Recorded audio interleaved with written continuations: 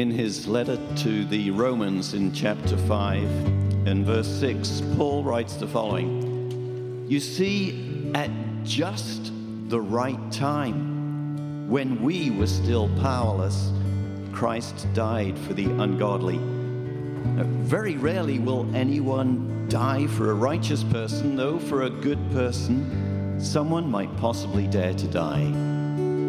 But God demonstrates his own love for us in this: while we were still sinners, Christ died for us.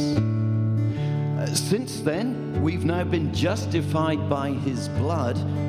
How much more shall we be saved from God's wrath through him? For if while we were God's enemies, we were reconciled to him through the death of his Son, how much more, having been reconciled, shall we be saved through his life?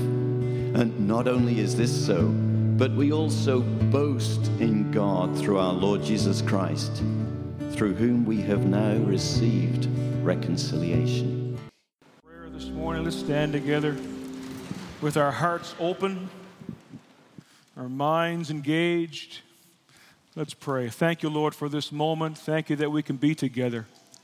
We offer you thanksgiving and praise today. And now, as we come to your word, we're thankful for your word. We're thankful for how your word speaks to us and instructs us. And now we come to share your word. And I pray for help as I preach, and I pray your Spirit to help us to listen. And may your Spirit use the word again to transform us more into the image of Jesus. And we give you thanks and we give you praise in Jesus' name. Amen. Amen. You may be seated. Good morning, everyone. Happy Thanksgiving. It's good to be with you. Some of you have turkey on your mind, maybe. And it's good. It's a good weekend to share together and reflect upon all the good things the Lord has done and is doing. Just a couple of things before we look to the Word. When we gather on Sunday mornings, we want to experience God, and one of the ways we want to do that is by offering those who may come here on a Sunday morning and may come with a particular need or some sort of request to offer prayer. And we want to be able to pray with and for people who come here on a Sunday morning. And so you may notice that at the end of services, most Sunday mornings, there will be some people who will be gathered here at different places along the front. There will usually be someone in the balcony, and I think Michael will be there after the service this morning up in the balcony. I'll be here.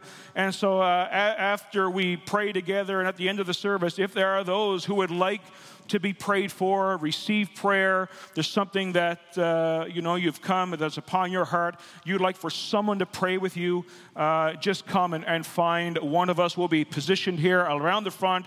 Most people will have a lanyard there to identify that they're there and available to pray with and for you.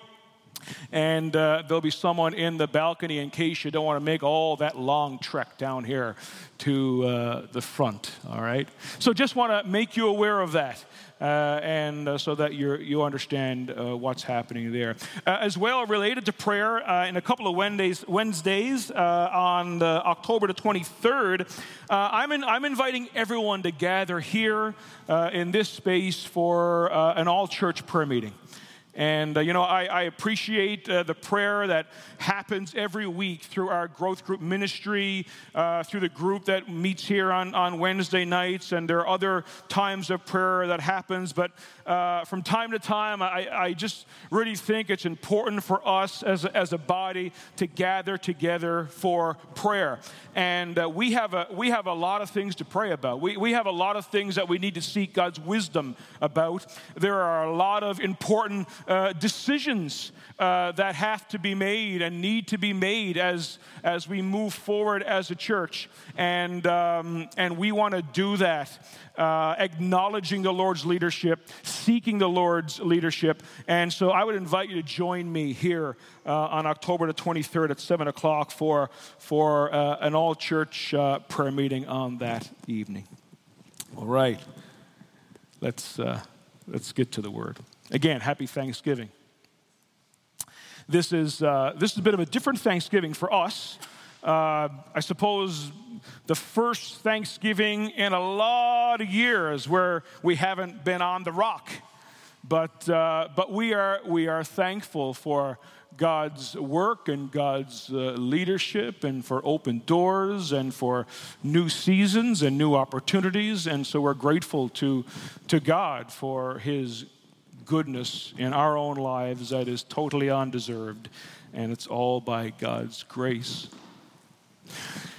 It's been suggested that there is this beautiful connection between this season of Thanksgiving and the brilliant scenery of the fall season.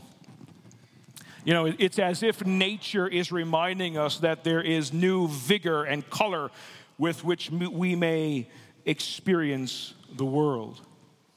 We went for I don't know if it's a hike is the right word, a walk over around Sherman Falls yesterday afternoon, and just magnificent scenery and a beautiful walk, just reflecting upon the goodness of God in creation. And Thanksgiving weekend, excuse me, Thanksgiving weekend serves as a needed reminder, I think, that living as people of God means reflecting this attitude of thankfulness, this attitude of gratitude. Thankfulness truly is a posture, a habit of the heart. Alexander White, the famous Scottish preacher of the 19th century, invariably would begin his public prayers with an expression of gratitude. And on one cold and rainy, dreary day, the people wondered how he would ever be grateful for the weather. And he began by saying, "We thank thee, O Lord, that it is not always like this." Throughout the scriptures, we're invited into this posture of thanksgiving, or as N.T. Wright says, thanks living. But this doesn't mean that we are aloof to just how difficult life can be. Because there are seasons in our lives when it's tough to muster up anything that resembles thanksgiving. And so this morning, I want to draw you into a passage that holds together this tension of thankfulness while also feeling like you're being squeezed by life. And so we're turning, if you have your Bibles, open up your Bible app to 2 Corinthians chapter 4. Trust you have a Bible with you there, or a device that you can pull up a Bible and keep it open there as we work through 2 Corinthians chapter 4. I'm going to read together. We're going to read verses 7 to 18. 2 Corinthians chapter 4, beginning at verse number 7. The Word of God. "But we have this treasure in jars of clay, to show that the surpassing power belongs to God and not to us. We are afflicted in every way, but not crushed. Perplexed, but not driven to despair. Persecuted, but not forsaken. Struck down, but not destroyed. Always carrying in the body the death of Jesus, so that the life of Jesus may also be manifested in our bodies. For we who live are always being given over to death for Jesus' sake, so that the life of Jesus may be manifested in our mortal flesh. So death is at work in us, but life in you. And since we have the same spirit of faith according to what has been written, I believed and so I spoke. We also believe and so we also speak, knowing that he who raised the Lord Jesus will raise us also with Jesus and bring us with you into his presence. For it is all for your sake, so that as grace extends to more and more people, it may increase thanksgiving to the glory of God. So, we don't lose heart. Though our outer self is wasting away, our inner self is being renewed day by day. For this light momentary affliction is preparing for us an eternal weight of glory beyond all comparison as we look not to the things that are seen, but to the things that are unseen. For the things that are seen are transient, but the things that are unseen are eternal. May God bless again the reading of his word. So our text begins with this great juxtaposition, something of tremendous value being placed or carried about in a clay pot. I remember, we've been here just over a month. I remember moving in day, and the truck came and just came in and put boxes everywhere in our home. And by many of your good graces, there were some frozen meals stored away in the freezer, which came in quite handy. And so on that first night, after all day, trying to just work through boxes and we come, Angela throws one of these dinners in the oven, but the problem was, what are we going to eat it with? And I think there may have been a package of paper plates left there, but cutlery, we couldn't find it. And here we are now. You know what it's like. You're frustrated and all day, and you have this kitchen, and there's boxes piled up, and things are not labeled all that well. And so we start ripping open boxes, trying to find cutlery. Do you think we could find cutlery? No, we couldn't find cutlery. Wasn't one of my most shinier moments. Couldn't find cutlery. And so finally I say, I'm just gonna run and find a store. At this point, we had been here a day. I didn't know where a store was. And Angela says, no, I'll look in this box. And anyway, ends up we're trying to find cutlery, and I just punch into Google and say, find me a store. And it brought me to Farm Boy. They didn't have cutlery.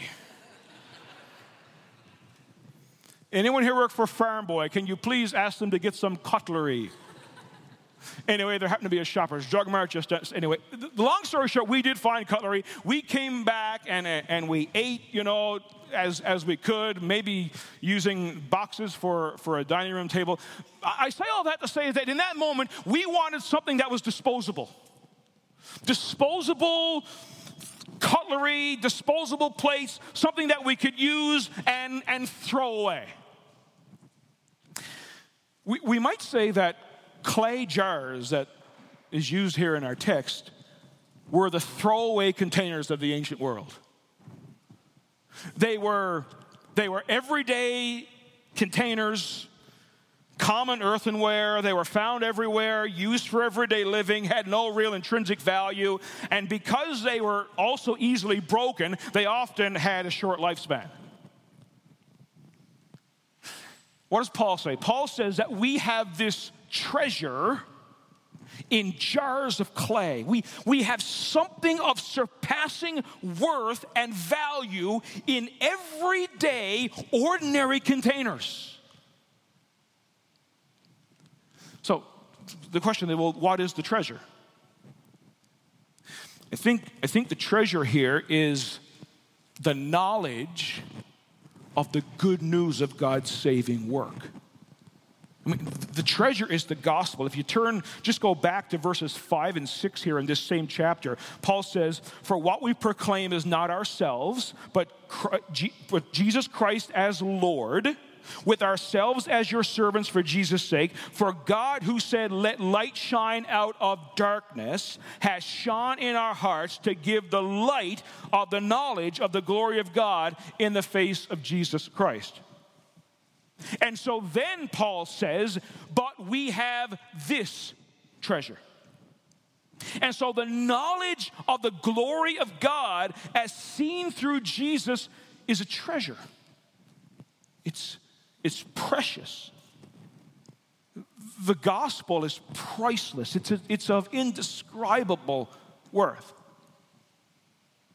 I'm reminded of the parable Jesus told of the pearl of great value. In Matthew chapter 13, Jesus says, "And again, the kingdom of heaven is like a merchant in search of fine pearls, who on finding one pearl of great value went and sold all that he had and bought it." And as one commentator suggests, the main point here seems to be that the kingdom of God is so valuable that losing everything on earth but getting the kingdom is a happy trade-off. And so having the omnipotent saving reign of Christ in our lives is so valuable that if we lose everything in order to have it, it's a joyful sacrifice.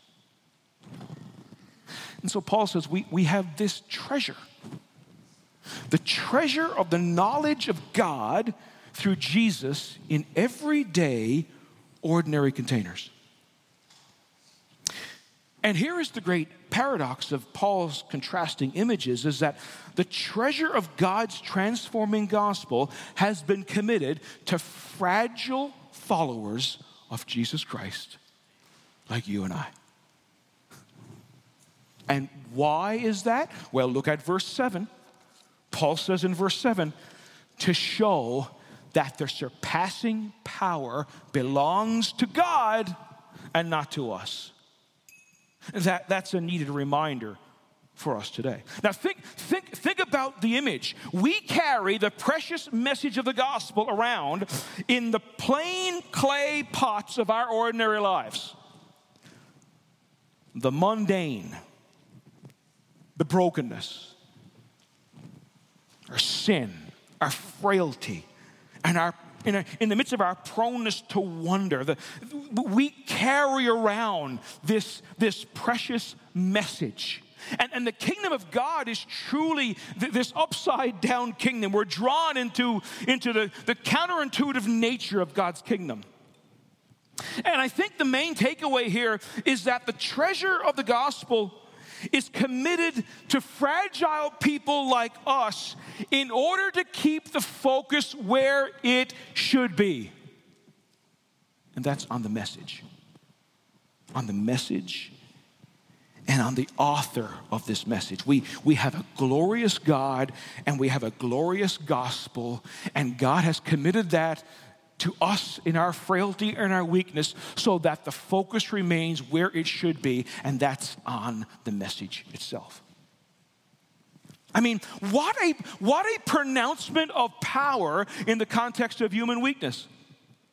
But let's make sure we get the equation right, because we tend to think that my weakness plus God's power equals my power. But instead, God's equation works like this, that as we embrace our weakness, God fills us with His power. And so God's power is manifested through us. And so we remain weak. We grow in weakness. We grow in humility and reliance upon God. But as we grow and embrace weakness, God's power in us becomes greater. Commentator Kent Hughes, I'm assuming we're having technical difficulties, are we, this morning? Nevertheless, you'll have to listen closely. Commentator Kent Hughes says that Christians are never powerful in themselves, but are only vessels in which God's power is exhibited. And so Paul is speaking primarily of himself. But the truth he teaches is true of every follower of Christ, that our utter frailty and weakness provide the ground for God's power. There you have it. I should have mentioned that earlier, right? We would have had slides.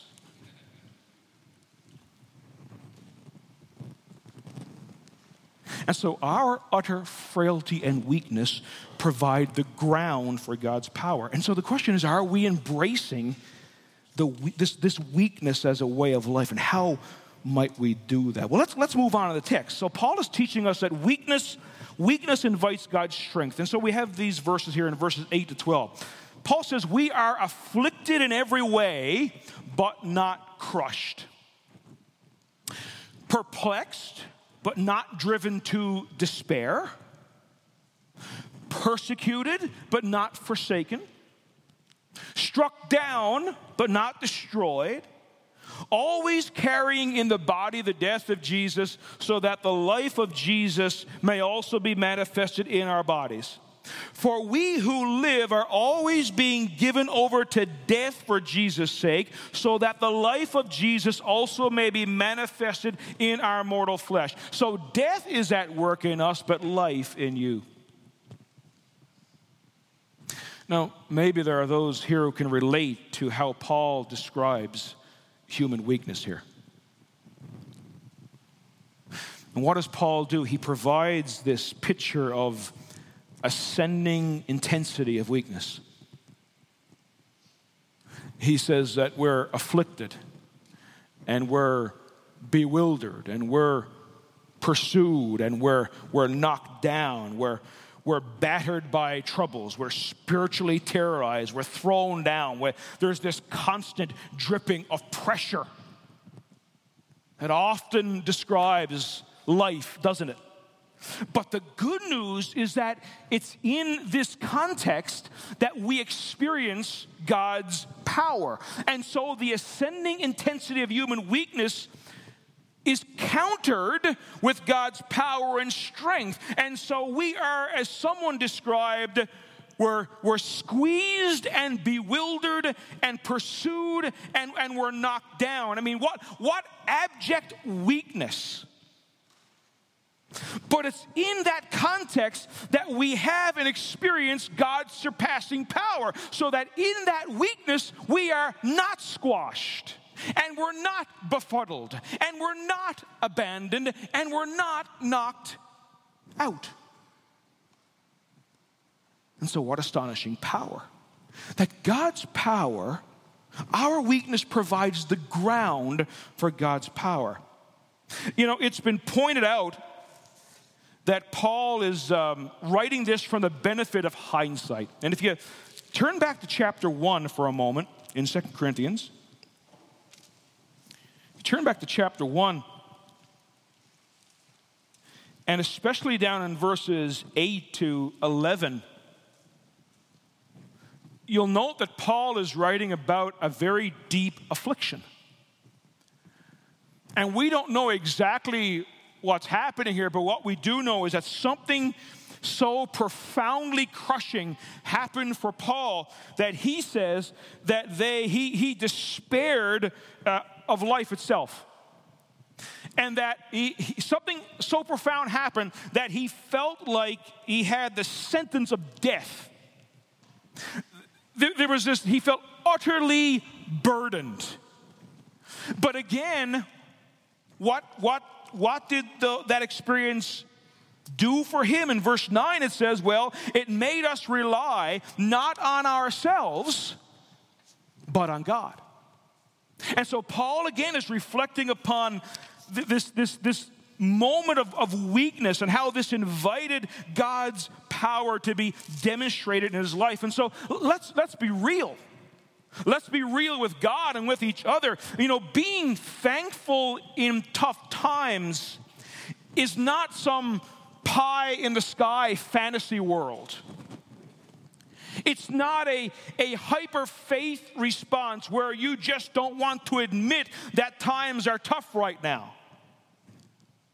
Paul is showing us that even though we have the sure and certain promise of God's power in our weakness, that it does not negate the fact that there are moments and seasons when we do feel like we're being crushed.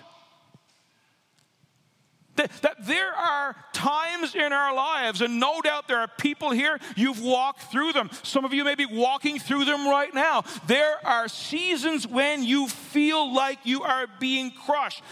Paul is writing about the certainty of God's power and his presence, but yet he reflects upon this time, this moment when he felt utter despair. And so the promise of God's power and weakness does not negate the fact that there are moments in our lives when, right in that middle of that storm, as it were, you feel crushed. You feel that burden. And so it's from the benefit of hindsight that Paul now proclaims God's surpassing power in our deepest moments of weakness. And from the benefit of hindsight, Paul now proclaims, we're squeezed, but not squashed. We're bewildered, but not befuddled. We're pursued, but not abandoned. We're knocked down, but we're not knocked out. Because as we embrace our weakness, God's strength and power becomes greater. And so that brings us to verses 13 and 15. And so Paul says, since we have the same spirit of faith, according to what has been written, I believed and so I spoke, we also believe and so we also speak, knowing that he who raised the Lord Jesus will raise us also with Jesus and bring us with you into his presence. So what Paul does here is he reaches back and draws upon a brief line from the psalmist. From Psalm 116, in fact. And that brief line that he mentions here in our text is the line, I believed and so I spoke. And so that line then brings the reader back into this ancient psalm, back in Psalm 116. And what Paul does here is he's identifying with the author of this psalm. And if you look at Psalm 16, and we won't take the time to actually read it, but the psalmist, again, is talking about the snares of death encompassing me. He says, I suffered distress and anguish. And again, he's talking about this dark season in his life where he felt this weakness. But what does the psalmist do? Well, the psalmist says, I believed even when I spoke that I'm greatly afflicted. And so Paul mentions this line in his writing. And so Paul locates his experience with that of the ancient psalmist who, despite being dragged down into despair, Paul says, I kept my faith even as I was afflicted. And so God came to the psalmist's rescue. Down in the depths, Israel's God came to his rescue, and this God, who Paul now knew as the Father of Jesus, is demonstrating his power in Paul's life, enabling Paul to proclaim during his personal weakness. Paul says, look, I kept my faith despite my afflictions, and I kept pressing on. So, we have this precious gospel. And this gospel is committed to fragile followers of Jesus.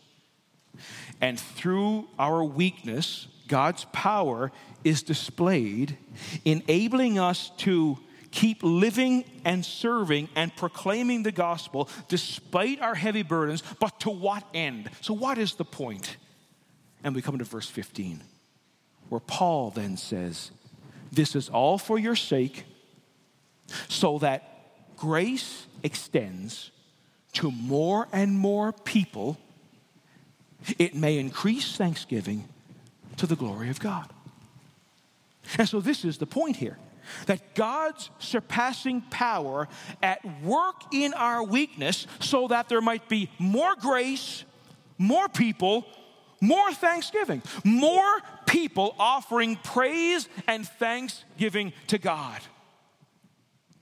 You know, reflecting upon this verse especially, and this gratefulness that Paul is expressing, I appreciated some of the writings of author and pastor John Piper on gratitude. And gratitude is more than saying thank you when someone gives you something.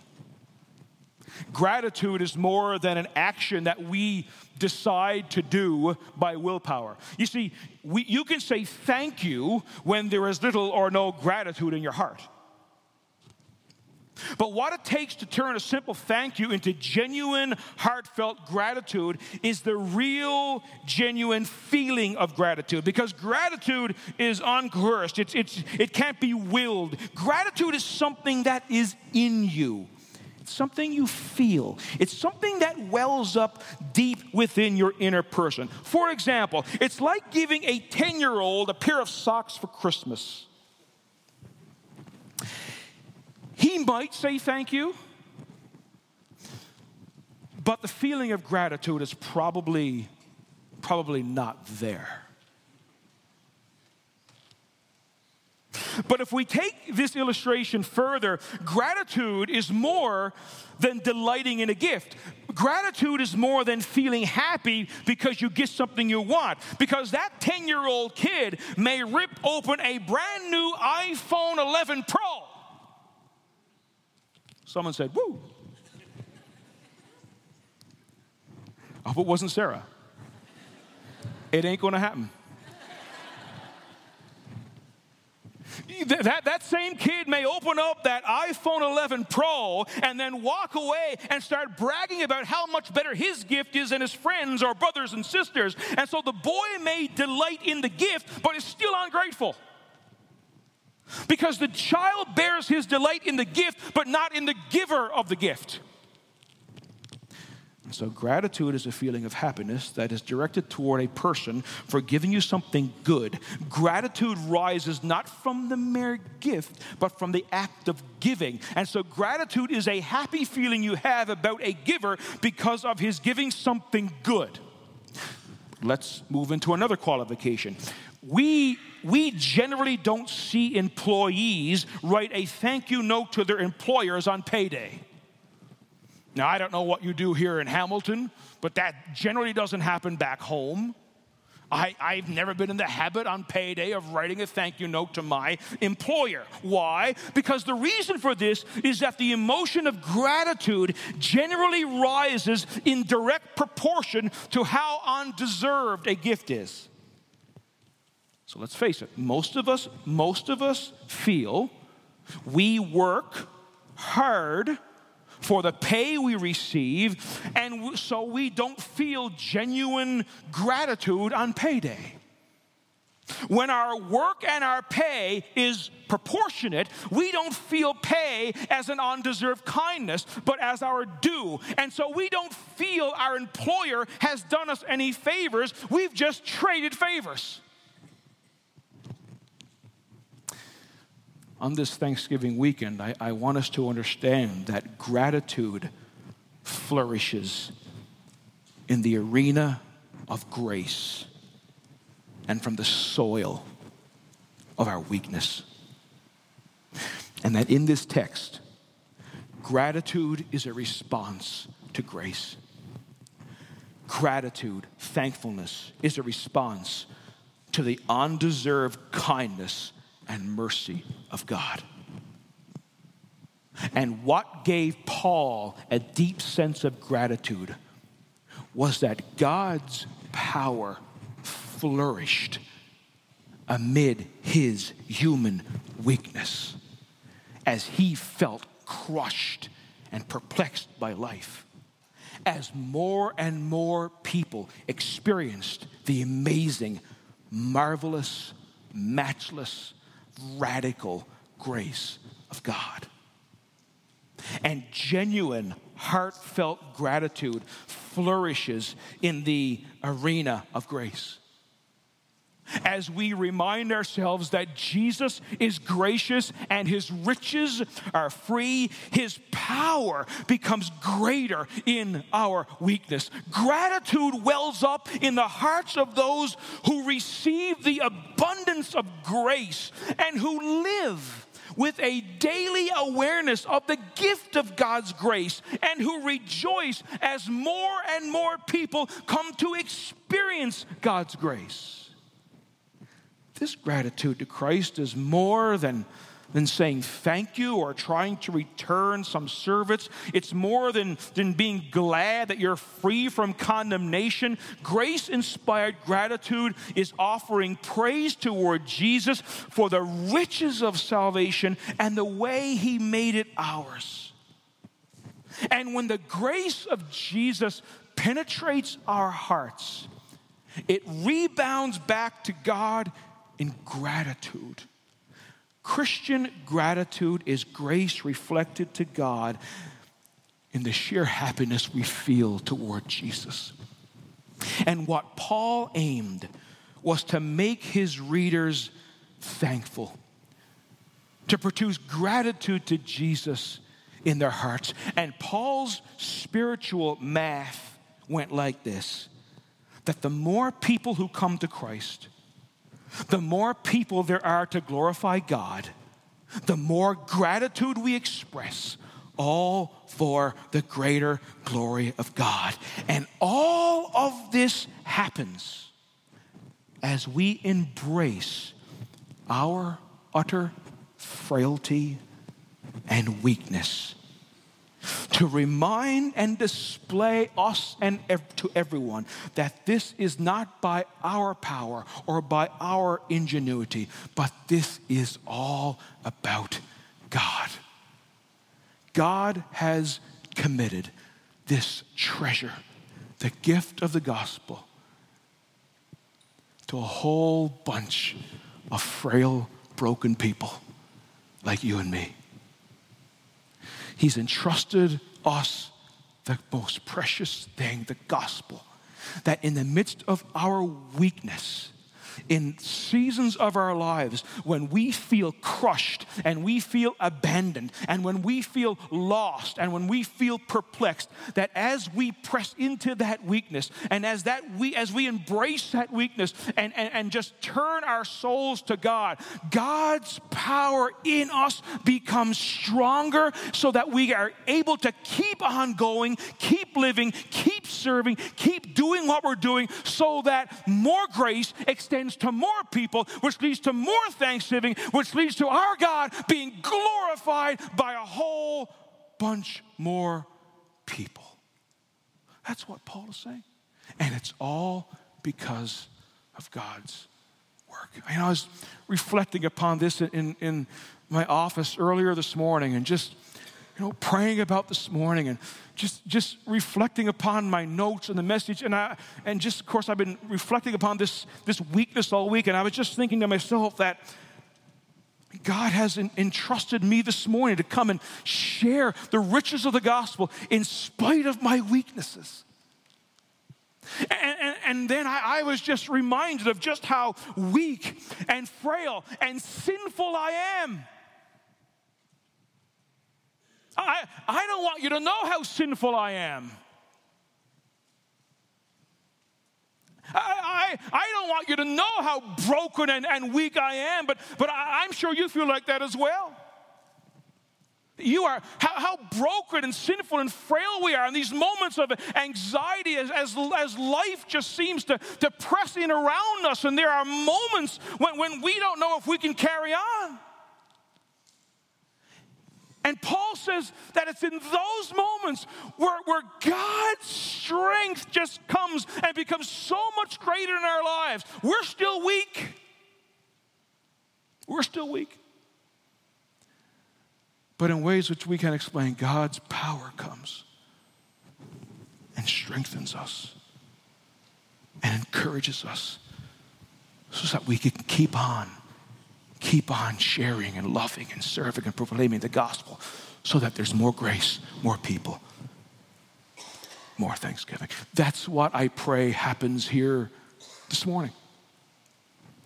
That in this great company of people, as you have in this moment, you've stepped out of your week, you've stepped out of whatever it is you've stepped out of for this hour and a half to come and to sit here and to worship. And I pray that whatever you've stepped out of, that in this moment now, as you just embrace your weakness, and in your weakness, you now in your heart turn to God like the psalmist and ask for help, that you sense in this place this renewing strength of God in your spirit, in your heart, in your mind, so that this week you can keep on serving.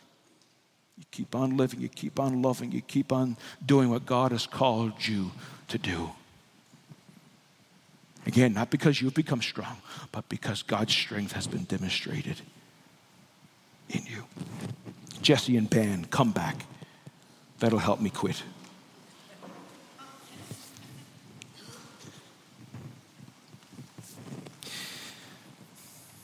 We won't have time to really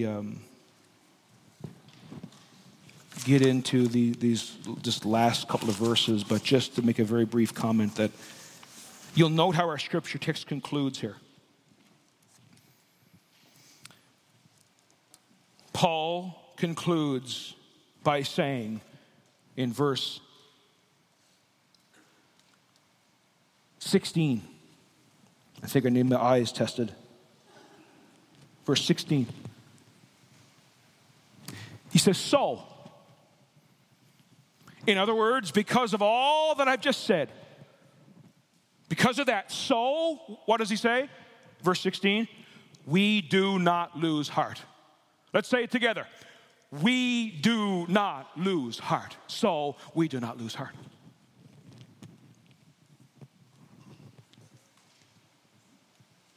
And he does two things here.